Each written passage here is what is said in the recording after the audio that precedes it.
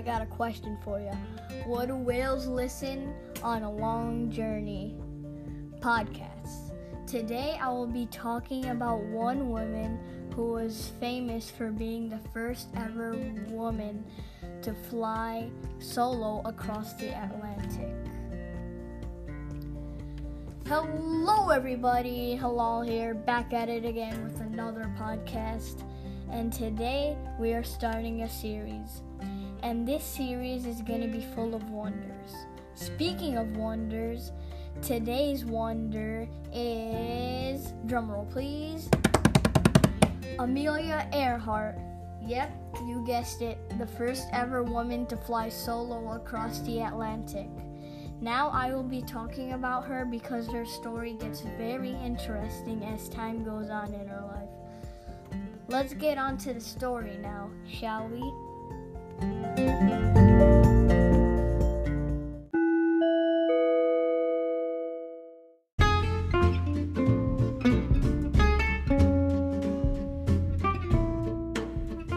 Now, before we get started, I have to introduce my sponsors for today.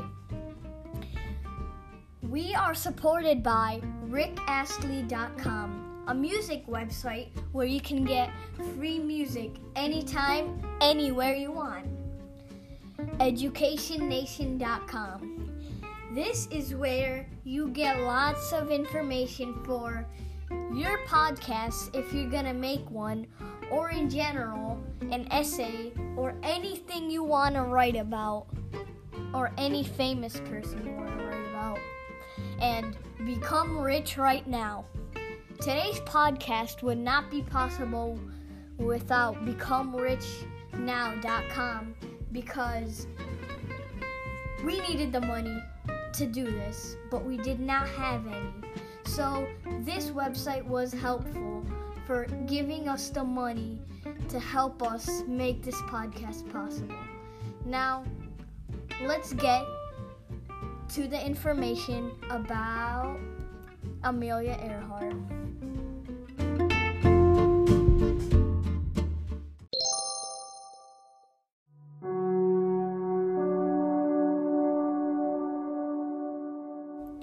Now, on to get to Amelia Earhart's life and why she was a historical figure in aviation. Her name is Amelia Earhart, as you might already know.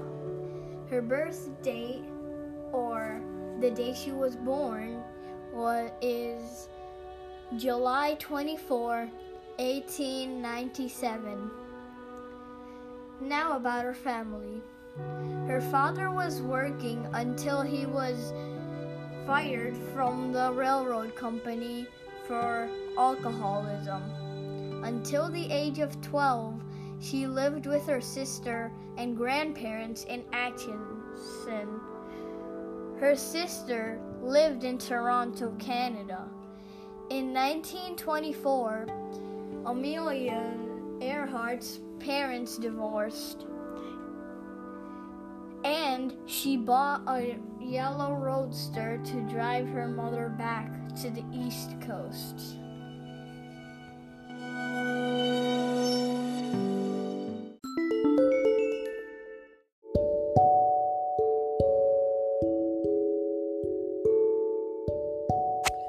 It's time to learn about Amelia Earhart's early life and how she got onto aviation.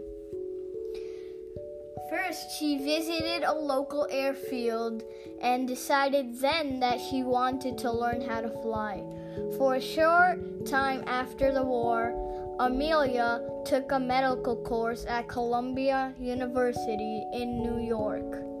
She then joined her family in Los Angeles, California, and persuaded her father to spend $10 to send her up on a joyride at an air show.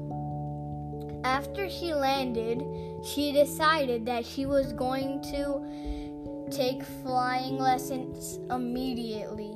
She paid for the first lessons by driving a sand and gravel truck. Only after 2.5 hours of instruction, she decided that she wanted to buy her own plane. She bought a small experimental plane that cost $2,000 with money advanced by her mother and took a job at a local telephone company sorting mail to help pay for it.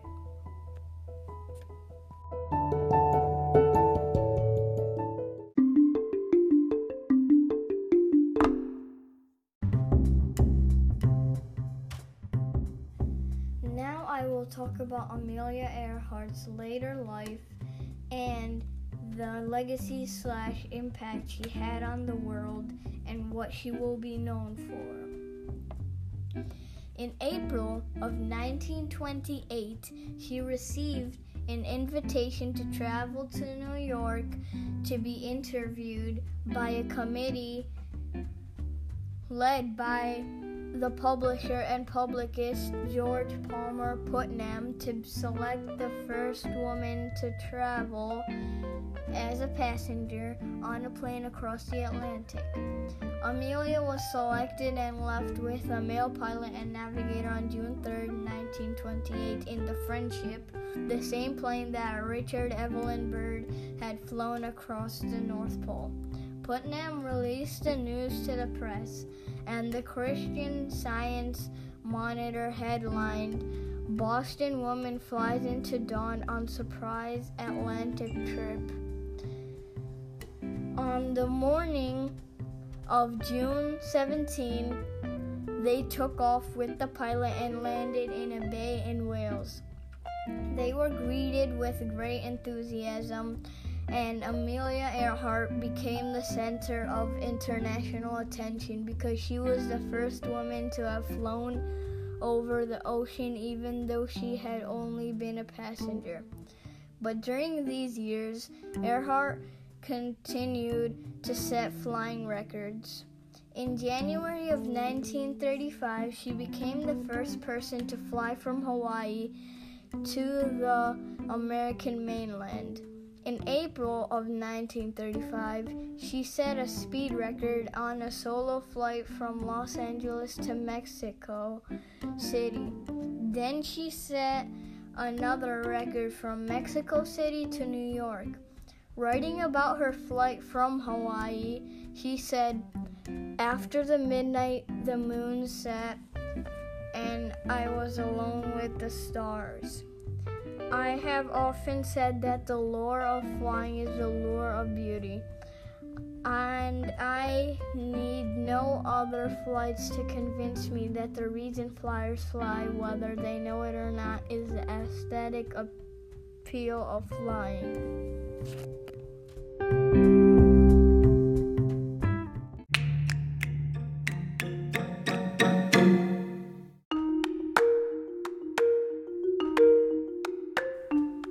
Attempted to fly around the world. Stimulated by her Hawaii flights, Amelia set herself a new goal: to fly around the world at or near the equator, something never before attempted. Purdue University purchased a new twin-engine Lockheed Electra that was specially modified for the flight. The test plane was first flown on July 22, 1936, and then presented to Amelia on her 39th birthday. She announced her world trip at a press conference in New York in February of 1937, and then left from San Francisco in the early morning of March 17, when all but one member of the accompanying press corps was asleep. The flight to Hawaii set a new record of just under 16 hours. As she was leaving Hawaii, however, the heavy-laden plane crashed on takeoff. It took $5,000 and 5 weeks of work to repair the plane, and to reschedule the flight. The cost was donated by a number of private individuals. Because of the delay, Amelia decided to reverse the original course of her flight by flying from west to east to take advantage of changed weather patterns and air currents. She also replaced the original navigator with Fred Noonan.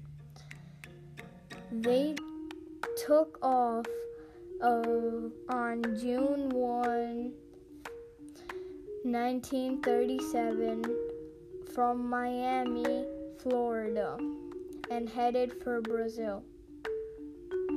They flew across the Atlantic to Africa and then across the Red Sea to Arabia and then on to Karachi, Pakistan, Calcutta, and Burma. They reached Lae in New Guinea on June 30. This was going to be the most dangerous leg. To land on Howland Island, a tiny speck only 2.5 miles long in the middle of the Pacific Ocean. Earhart and Noonan never reached Howland Island, and no one knows what happened to their plane.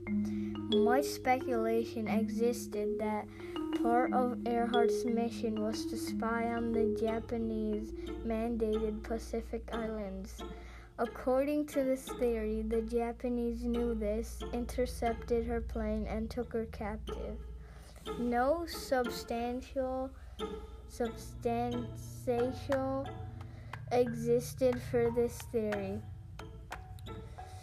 In 1992, an expedition found certain objects, a shoe and a metal plate, on a small atoll in Nikumaroro, south of Howland, which could have been left by Earhart and Noonan.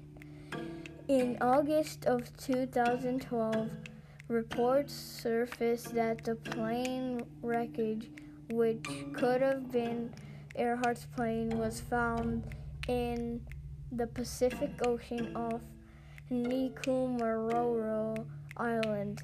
These reports, however, were not conclusive.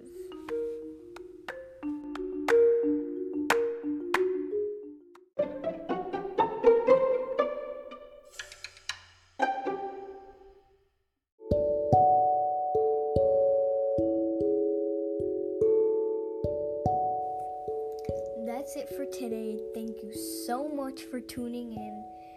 See you later. Stay strong. Goodbye.